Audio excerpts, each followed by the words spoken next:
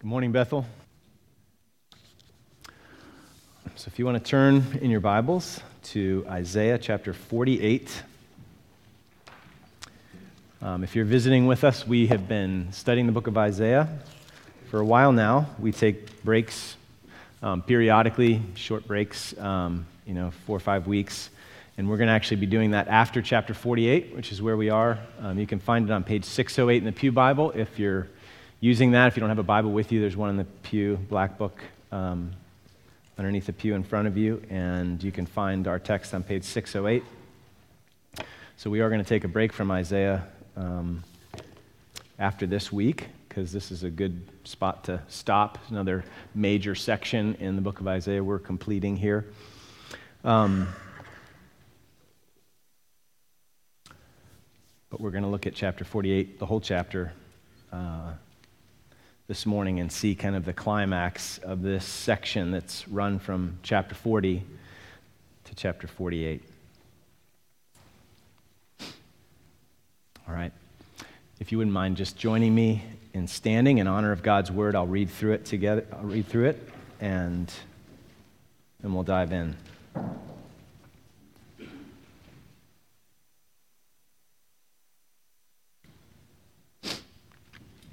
This may be unfamiliar territory for some of you. That's okay. It's a good kind of impetus to really pay attention when what in the world is going on here? Hopefully it'll make sense by the time we're done. Isaiah 48:1.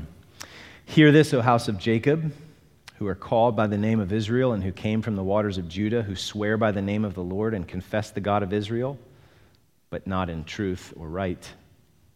For they call themselves after the holy city and stay themselves on the God of Israel. The Lord of hosts is his name. The former things I declared of old, they went out from my mouth and I announced them. Then suddenly I did them and they came to pass.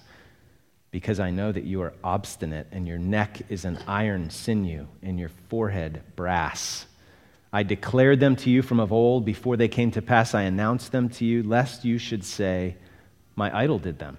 My carved image and my metal image commanded them. You have heard, now see all this, and will you not declare it? From this time forth I announce to you new things, hidden things that you have not known. They are created now, not long ago. Before today you have never heard of them, lest you should say, behold, I knew them. You have never heard, you have never known. From of old your ear has not been opened. For I knew that you would surely deal treacherously, and that from before birth you were called a rebel. For my name's sake I defer my anger. For the sake of my praise I restrain it for you, that I may not cut you off. Behold, I've refined you, but not as silver. I have tried you in the furnace of affliction. For my own sake I do it. For how should my name be profaned? My glory I will not give to another. Listen to me, O Jacob and Israel. Listen to me, O Jacob and Israel, whom I called. I am he, I am the first, and I am the last. My hand laid the foundation of the earth, and my right hand spread out the heavens. When I call to them, they stand forth together. Assemble, all of you, and listen. Who among them has declared these things? The Lord loves him. He shall perform his purpose on Babylon, and his arm shall be against the Chaldeans. Even I, have spoken and called him. I have brought him, and he will prosper in his way. Draw near to me. Hear this. From the beginning I have not spoken in secret. From the time it came to be, I have been there. And now the Lord God has sent me and his Spirit. Thus says the Lord, your Redeemer, the Holy One of Israel. I am the Lord your God, who teaches you to profit, who leads you in the way you should go. Oh, that you had paid attention to my commandments. Then your peace would have been like a river, and your righteousness like the waves of the sea. Your offspring would have been like the sand, and your descendants like its grains. Their name would never be cut off or destroyed from before me. Go out from Babylon, flee from Chaldea. Declare this with a shout of joy. Proclaim it. Send it out to the end of the earth. Say, the Lord has redeemed his servant Jacob. They did not thirst when he led them through the deserts. He made water flow for them from the rock. He split the rock and the water gushed out. There is no peace, says the Lord, for the wicked. This is God's word. You may be seated. All right, so I imagine that most people believe that being nominal in your religion is not a good thing. So when I say nominal, I mean like token commitment, Sunday only Christians, apathetic, indifferent. I mean, nominal Christianity by definition means you're a Christian in name only, right? Nominal can also mean far below the real value or cost, okay? So we talk about a nominal amount, a token amount, a minimal amount, like a trifle.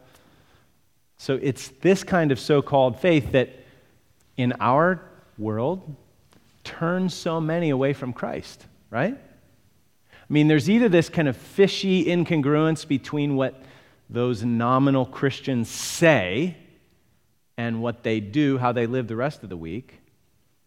I mean, people can sniff out hypocrisy a mile away, right?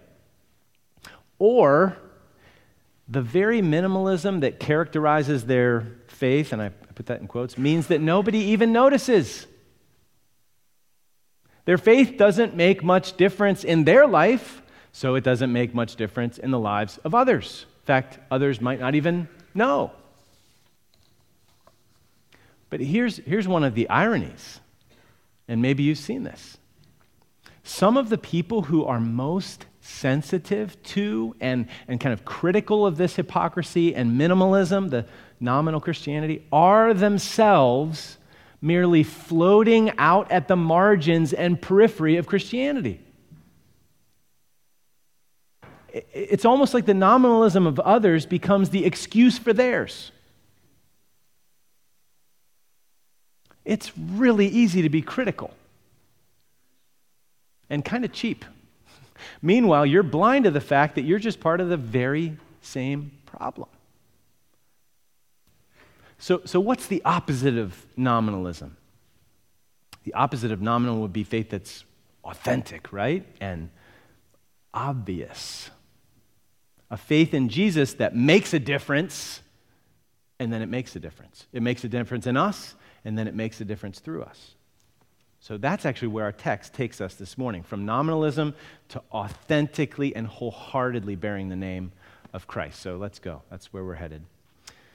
There's an outline in your bulletin. You can also see the points up here on the screen on the slides if you want to follow along that way. So first point in verses 1 to 8.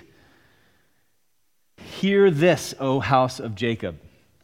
I need to pause here. We're not going to pause after every phrase like this, but the Hebrew word translated hear, to listen or to hear, is found 11 times in this chapter, and it's 4 times a command.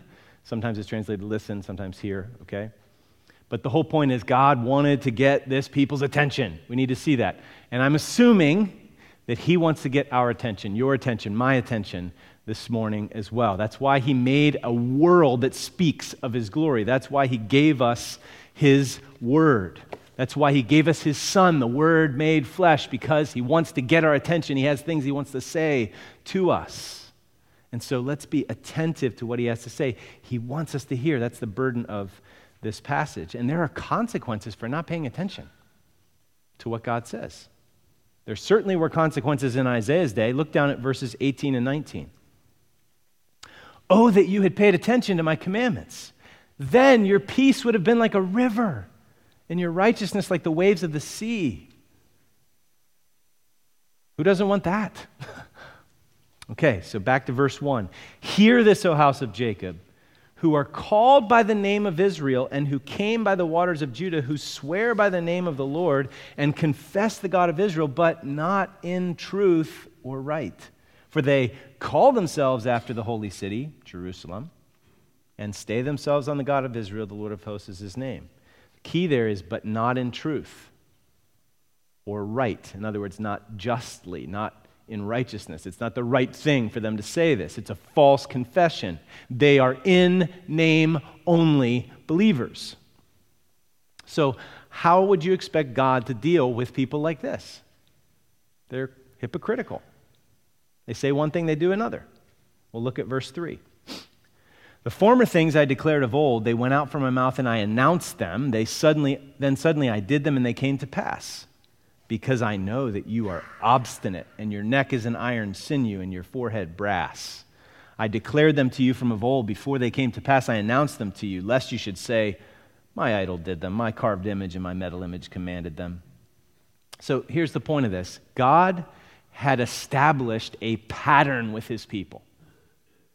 If you know anything about the storyline of the Old Testament, he oftentimes announced to them ahead of time what he was going to do.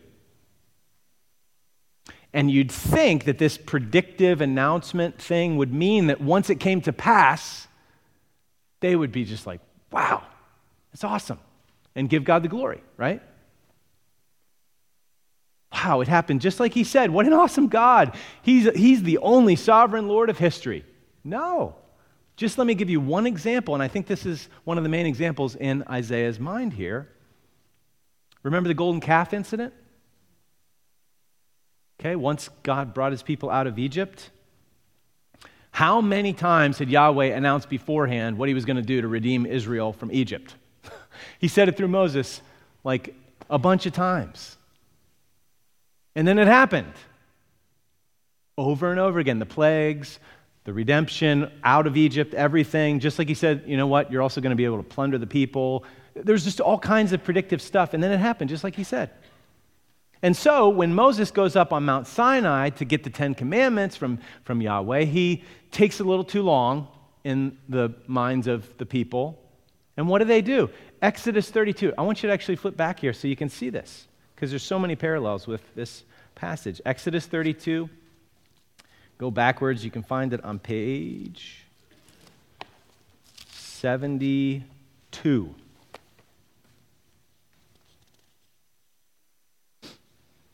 Thirty-two is the big number, big bold number. Verse is the little numbers. Exodus 32:1.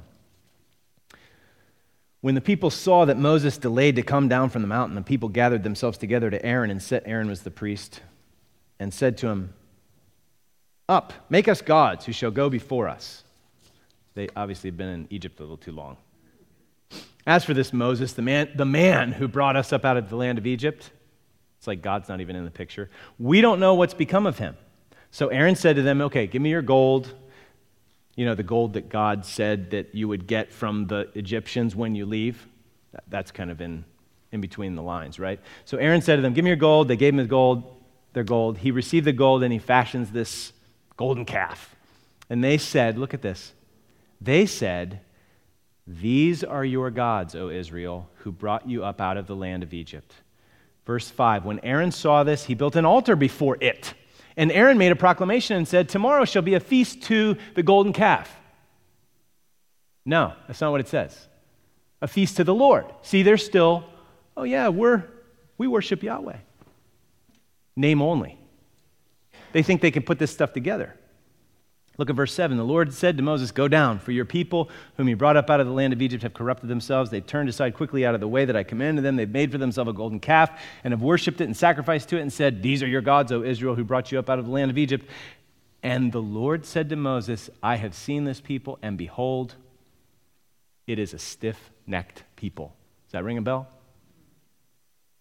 48:4. Because I know that you're obstinate, your neck is an iron sinew, and your forehead brass. So they clearly attributed, they attributed the clear work of God to some made-up God.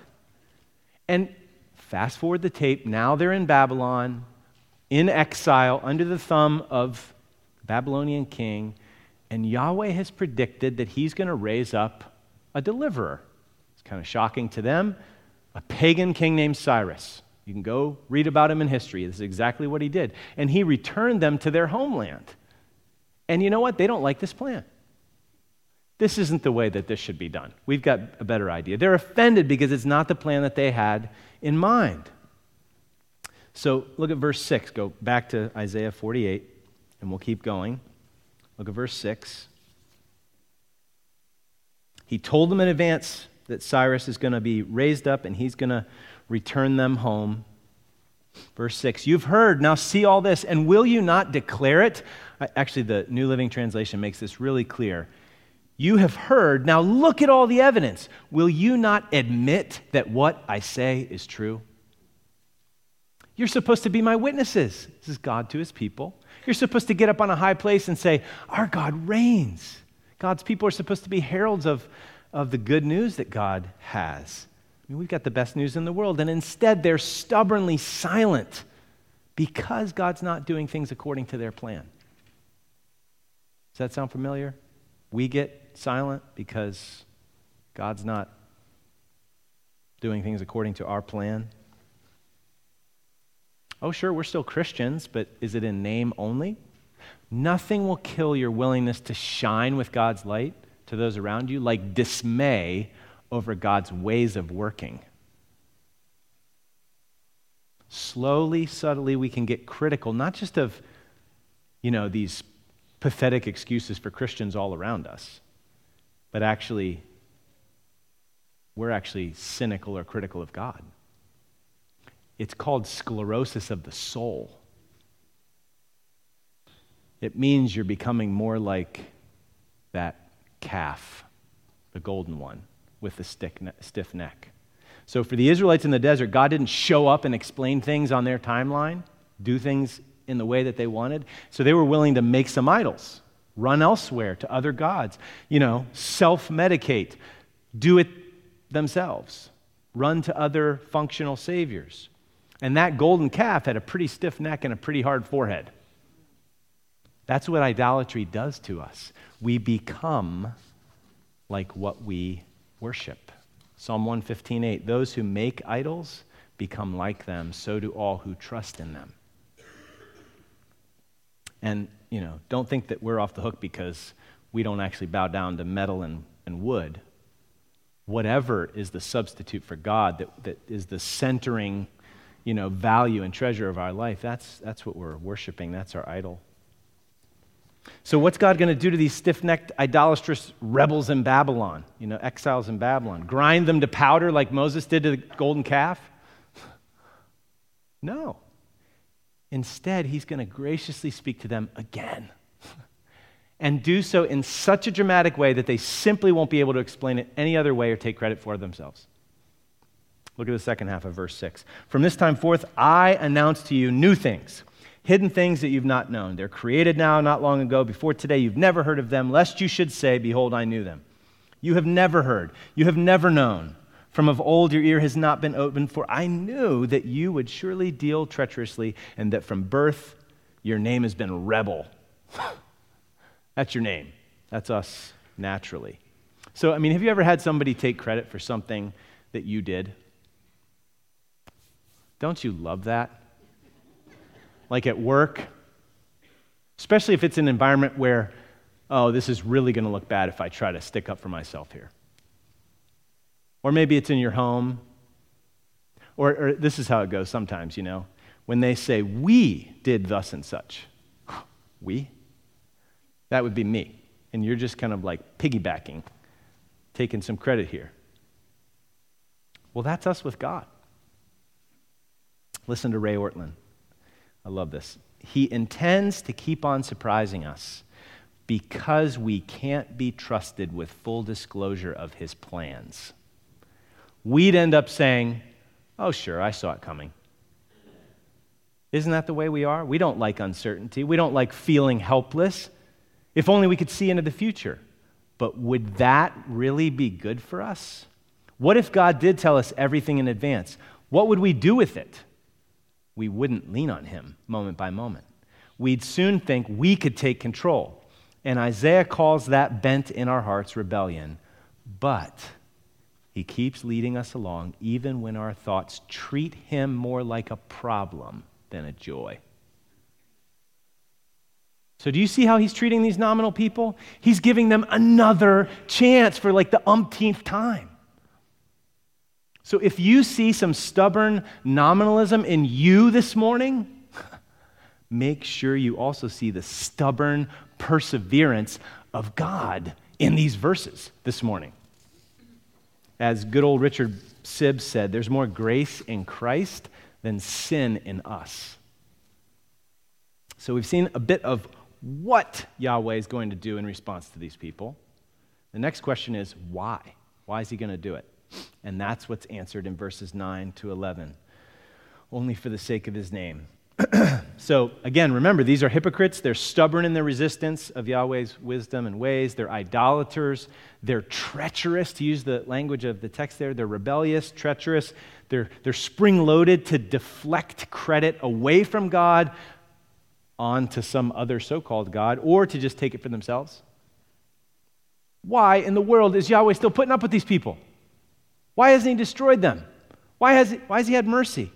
Well, look at verses 9 to 11. This is awesome. I've known these 3 verses for quite a while, and I didn't realize how awesome these verses were until, like, this morning, okay? This week and this morning especially. For my name's sake, I defer my anger. For the sake of my praise, I restrain it for you, that I may not cut you off. Behold, I have refined you, but not as silver. I have tried you. If you have the ESV, do you see the little number 1? Look down. What's it say down there? I have chosen you. Well, that's the right one. I don't know why. This verb everywhere in Isaiah is translated as chosen, but it seems kind of weird. I have tried you. That's what happens in a furnace, right? Oh, but we need to see what's going on here. I chose you in the furnace of affliction. Here's what's going on. Back in Isaiah 1, when the dire spiritual condition of Israel is being laid out, 122, you can look it up later, says, your silver has become dross. You know what the dross is? It's the dregs, right? I looked this up. This is a great way to say it. The scum that's formed on the surface of molten metal. And it's totally worthless. It's rubbish, okay? So he could have just discarded them. They were nothing but dross. Listen to Alec Motir, another commentator. With silver, the refining process goes on till all dross is removed. But since with Israel the silver has become dross, the end would be total destruction. In the crucible, the Lord renewed his choice. Isn't that awesome? So here's the deal. With like nominal, yawning at the God of the universe sort of indifference, if he just tried us to the end, there'd just be nothing left. But he can, when God chooses you, he can turn scum into pure silver. Why does he do it? For my own sake, verse 11, for my own sake I do it. For how should my name be profaned? My glory I will not give to another. So God's people, in name only, they're stubborn, they're glory-grabbing, they're idolatrous rebels, they're all dross and scum. So are we, without God's grace. So what does God do? He predicts new things. He chooses them again. Why in the world? Well, the whole point is that it's because of absolutely nothing in them. They deserve only judgment, to be rejected and cast off forever, but Yahweh does not act in accordance to what is in them or in us, but according to what is in him. He acts for his own name's sake. And you know what? That's not egotistical on God's part. That's actually our only hope. You see, if it was based on what we deserve, we're all in trouble. Do you see? It can't be generated like, oh, he looks around and goes, oh, that person's worthy. I will respond for his sake. No, there'd be no response because none of us deserve it. It's for my sake. It rises up internally, this free mercy. That's our only hope. See, our love is so conditional. It's so up and down with how people, what have you done for me lately? God's love is better than unconditional. It's contra-conditional. That's a David Powson word, if it's a word. If you put a dash in there. It's against all we deserve. It's against all odds. God always treats us better than we deserve. It's the only way we get grace and have a hope and a future. And as a result, who gets the glory for that? He does, because he did it all. He's the one that gets the glory. Did you think, I hadn't really even stopped to think of this, even though these words are familiar. Who's the another in verse 11. You see it there? For my own sake I do it. How should my name be profaned? My glory I will not give to another. In the context of Isaiah, who's that another? Well, there's two possibilities. Either Israel, the people, these nominal rebellious people that say, oh, I knew it. Verse 7. I'll take the credit for that. You're not, it's not impressing us. Or the gods of the nations that they were bowing down to, these idols.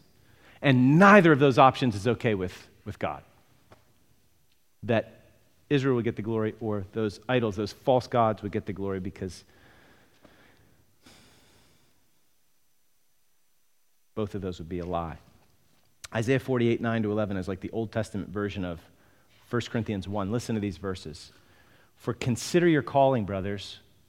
Not many of you were wise according to worldly standards. Not many were powerful. Not many were of noble birth. But God chose what is foolish in the world to shame the wise. God chose what is weak in the world to shame the strong. God chose what is low and despised in the world, even the things that are not, to bring to nothing things that are, so that no human being might boast in the presence of God. And because of him, you are in Christ. Because of him, you are in Christ Jesus, who became to us wisdom from God, righteousness and sanctification and redemption, so that, as it is written, let the one who boasts boast in the Lord. So we sung it earlier, to God be the glory. Let me quote Ray Ortlund again here. If you are in Christ, this is the sweet side of these verses. If you are in Christ, whatever God is doing in your life right now is not an experiment that he might abandon if he gets fed up with you.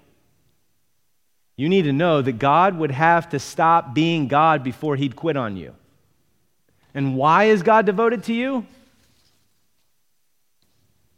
It's not because you risk looking like a failure, not because of you. You already do. You and I, we already look like failures. It's because God will never let his purpose fail. The defeat of grace to sinners would be the defeat of God. So last week we saw this so clearly in Isaiah 46 and 47, that God's salvation is always by grace. The very sinfulness of people is the proof of the need for the gospel. Of course there's hypocrites in the church. That's why we need saved. It doesn't undermine the message of Christianity, it displays its necessity. And oh, how wonderful it is that God does all that he does for his name's sake. So do you see this God who absolutely, because of nothing in you, if he has had mercy on you, and you've seen how prone you are to just treat him like a trifle, nominal commitment, and he keeps loving you, it's all for the sake of his name. So let the glory of who he is torch the ice of nominalism in your soul this morning. Let it open up your ears all the more to be attentive to what he says.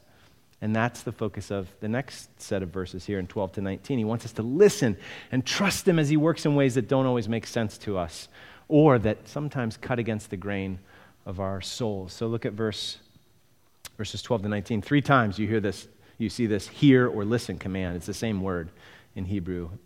So we know that that's front and center as far as the purpose of these verses. So listen to me, O Jacob, and Israel whom I called. I am he. I'm the first and I'm the last. My right hand laid the foundation of the earth. My right hand spread out the heavens. When I call to them, they stand forth together. Assemble all of you and listen. Who among them has declared these things? The Lord loves him, Cyrus. Okay? It's his tool in the moment to bring circumstantial deliverance for his people out of Babylon.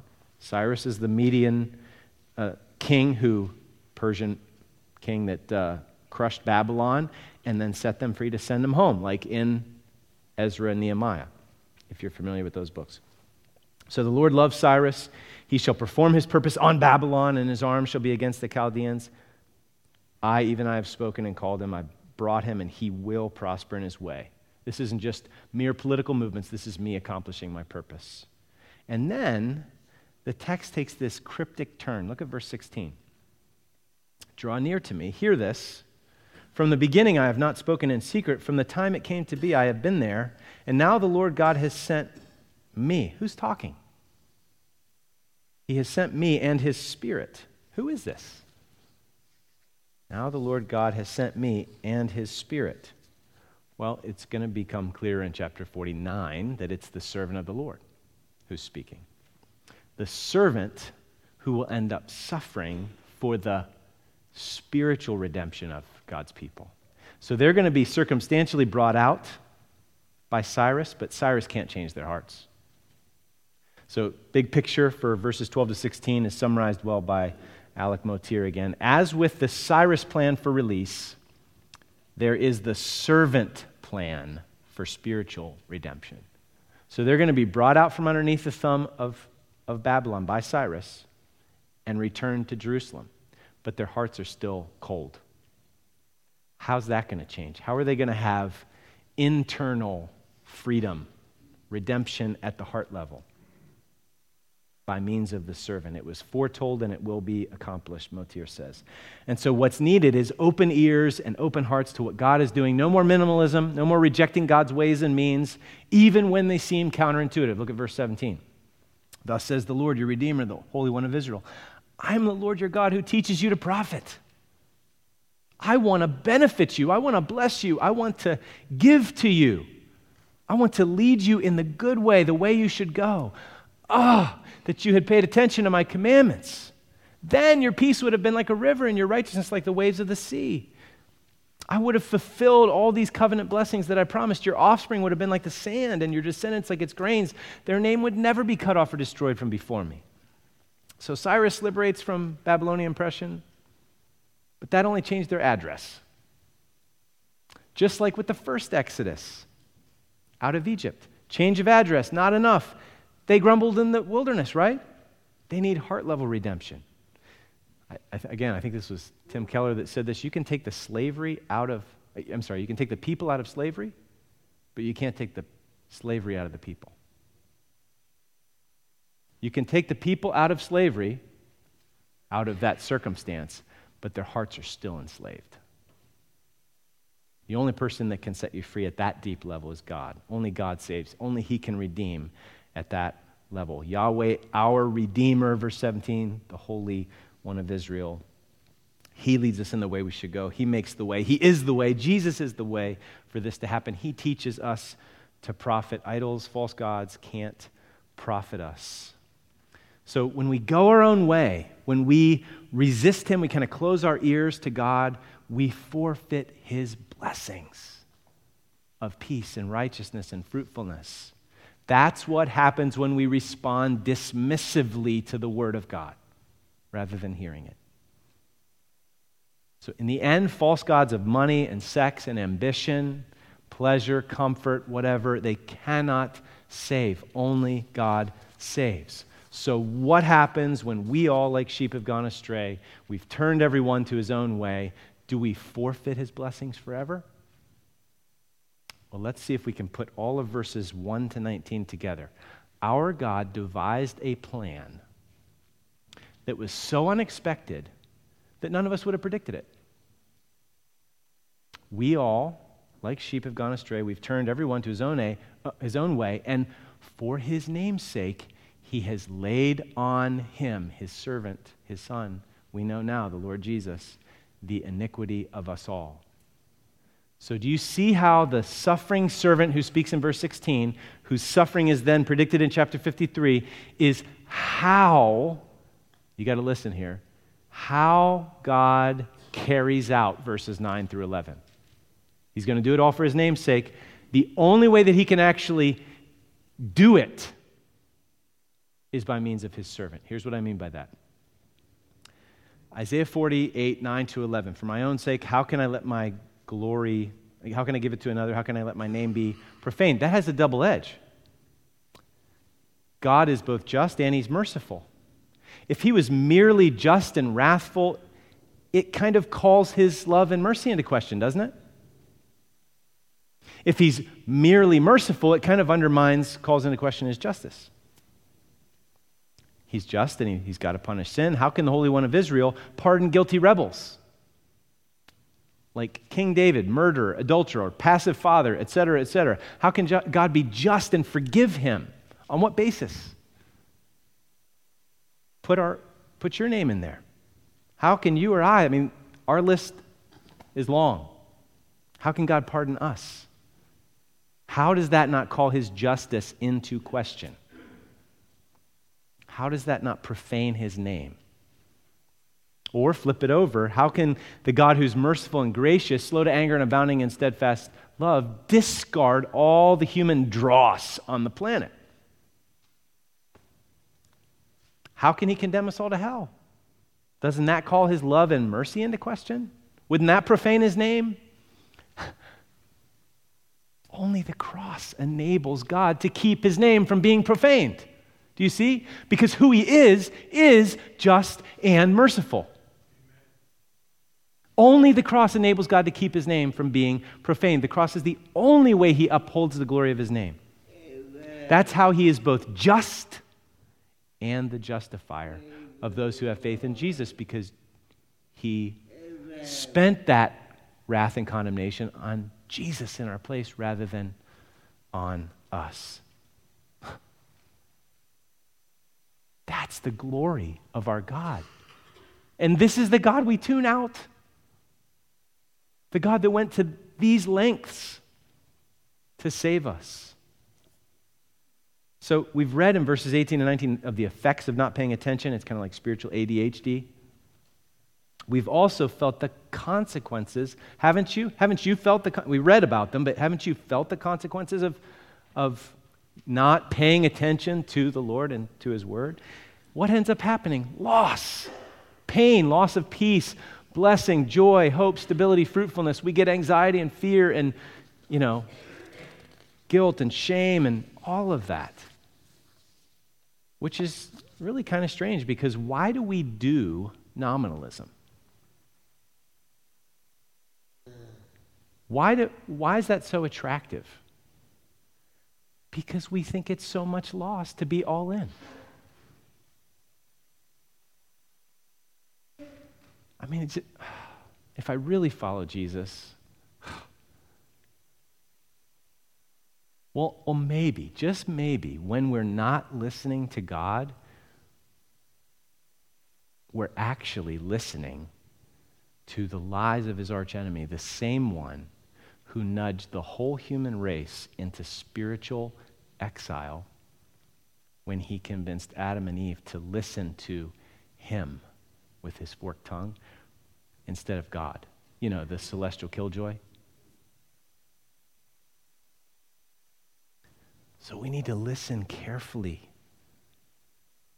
And listen carefully to the conclusion of this chapter. Look at the last point in verses 20 to 21.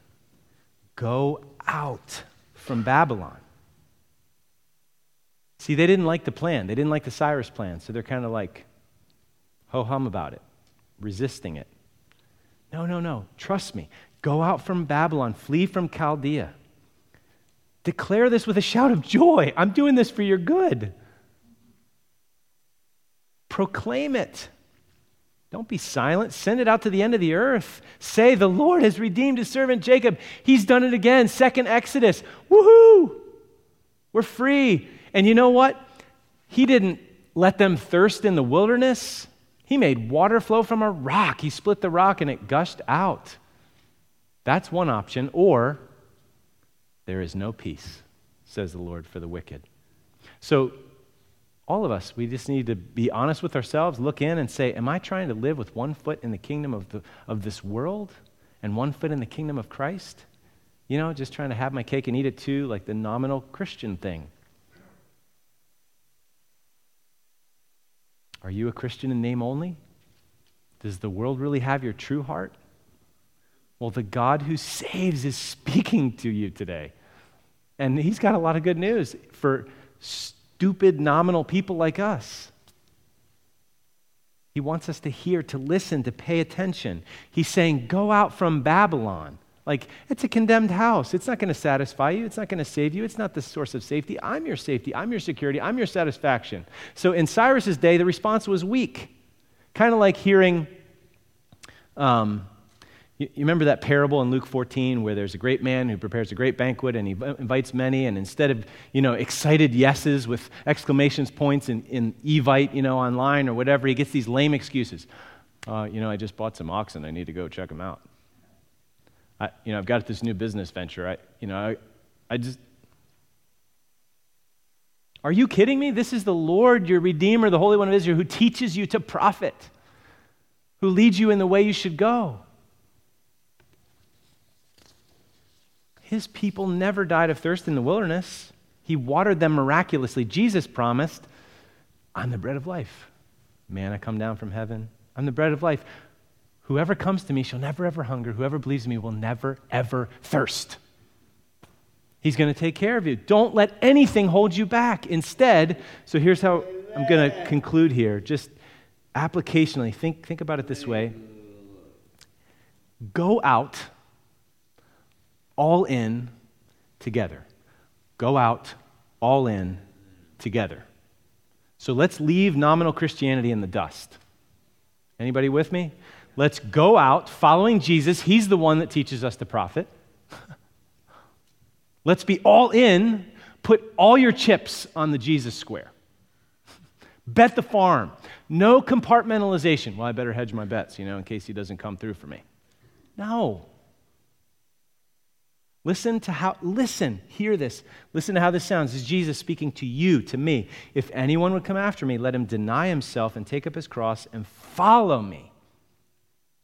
Go out all in.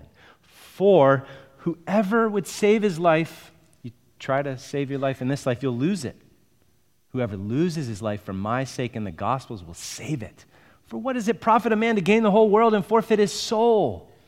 What can a man give in return for his soul? Whoever is ashamed of me and my words in this adulterous and sinful generation, of him will the Son of Man also be ashamed when he comes in the glory of his Father with the holy angels. Don't love this world. Go out all in together. Remember the Apostle Paul talking about his own life in Philippians 3? Talk about go out all in. Whatever gain I had, I count it as loss for the sake of Christ.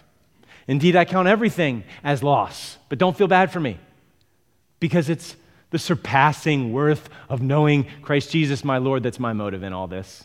Gain. For his sake, I've suffered the loss of all things and count them as rubbish in order that I may gain Christ. Go out all in together, the together part. This is not easy, to walk this pilgrim path, to follow Jesus wholeheartedly. Sometimes you're going to feel like an alien in a strange land. Well, that's why we need each other. Hebrews 3:12 and 13, take care, brothers, lest there be in any of you an evil, unbelieving heart leading you to fall away from the living God and just kind of drift into nominalism, just going through the motions. But encourage, exhort one another every day, as long as it's still called today, that none of you may be hardened by the deceitfulness of sin. So 2 words, community groups. This is why we do them. That's what they're for. And if you're not in one, you can visit one today. The sheet's in your bulletin. And all of that is so that we can, on this pilgrim path, even though it's hard sometimes, we don't always know where he's leading us, we can lay aside every weight and the sin which clings so closely, and we can run with endurance the race that's set before us, looking to Jesus. And we can do it together as pilgrims running this race, looking to Jesus, the founder and perfecter of our faith, who for the joy that was set before him endured the cross for us, despising the shame, and is seated at the right hand of the throne of God. So the path that he leads us on will not be easy, but he won't abandon us. Whoever believes in me will never, ever hunger. Whoever comes to me will never, ever thirst. He will not leave us or forsake us. So this text is like a fork in the road. Well, you would meet it like that, okay? I'm meeting it like this. Fork in the road this morning. We will either stiff-arm Jesus or stiff-arm nominalism. Stiff-arm Jesus, and your life will experience the unavoidable truth of verse 22. There is no peace for the wicked. That's how you define wickedness, is just saying, oh, your grace, your promises,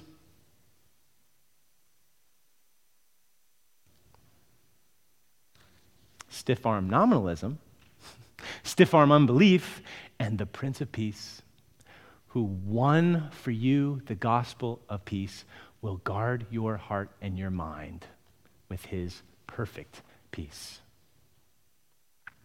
all the way home. So we're going to close with a song that is a very appropriate prayer. Okay, so you can also view it as like an anthem of the anti-nominalism resistance movement. Who's with me? The acronym is ARM, like as in stiff arm. The anti-nominalism resistance movement, stiff arm. Let's stiff arm nominalism to the glory of our great God. Listen to a couple of the words and then we're going to sing it. Precious cornerstone, sure foundation, you are faithful to the end. We are waiting on you, Jesus. We believe you're all to us.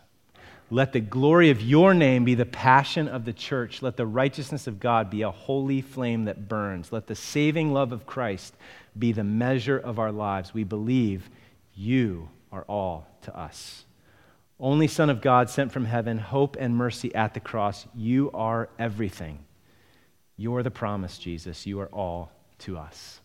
So we're going to sing this, sing it as a prayer, and then we'll close. And if any of you want to talk with somebody, pray with somebody, Barb's going to come up here. I'll be up here. If you want to just, Lord, I need you to torch the minimalism, nominalism iceberg in my soul because I want to go out, all in with Jesus, and I need some help. Let's pray.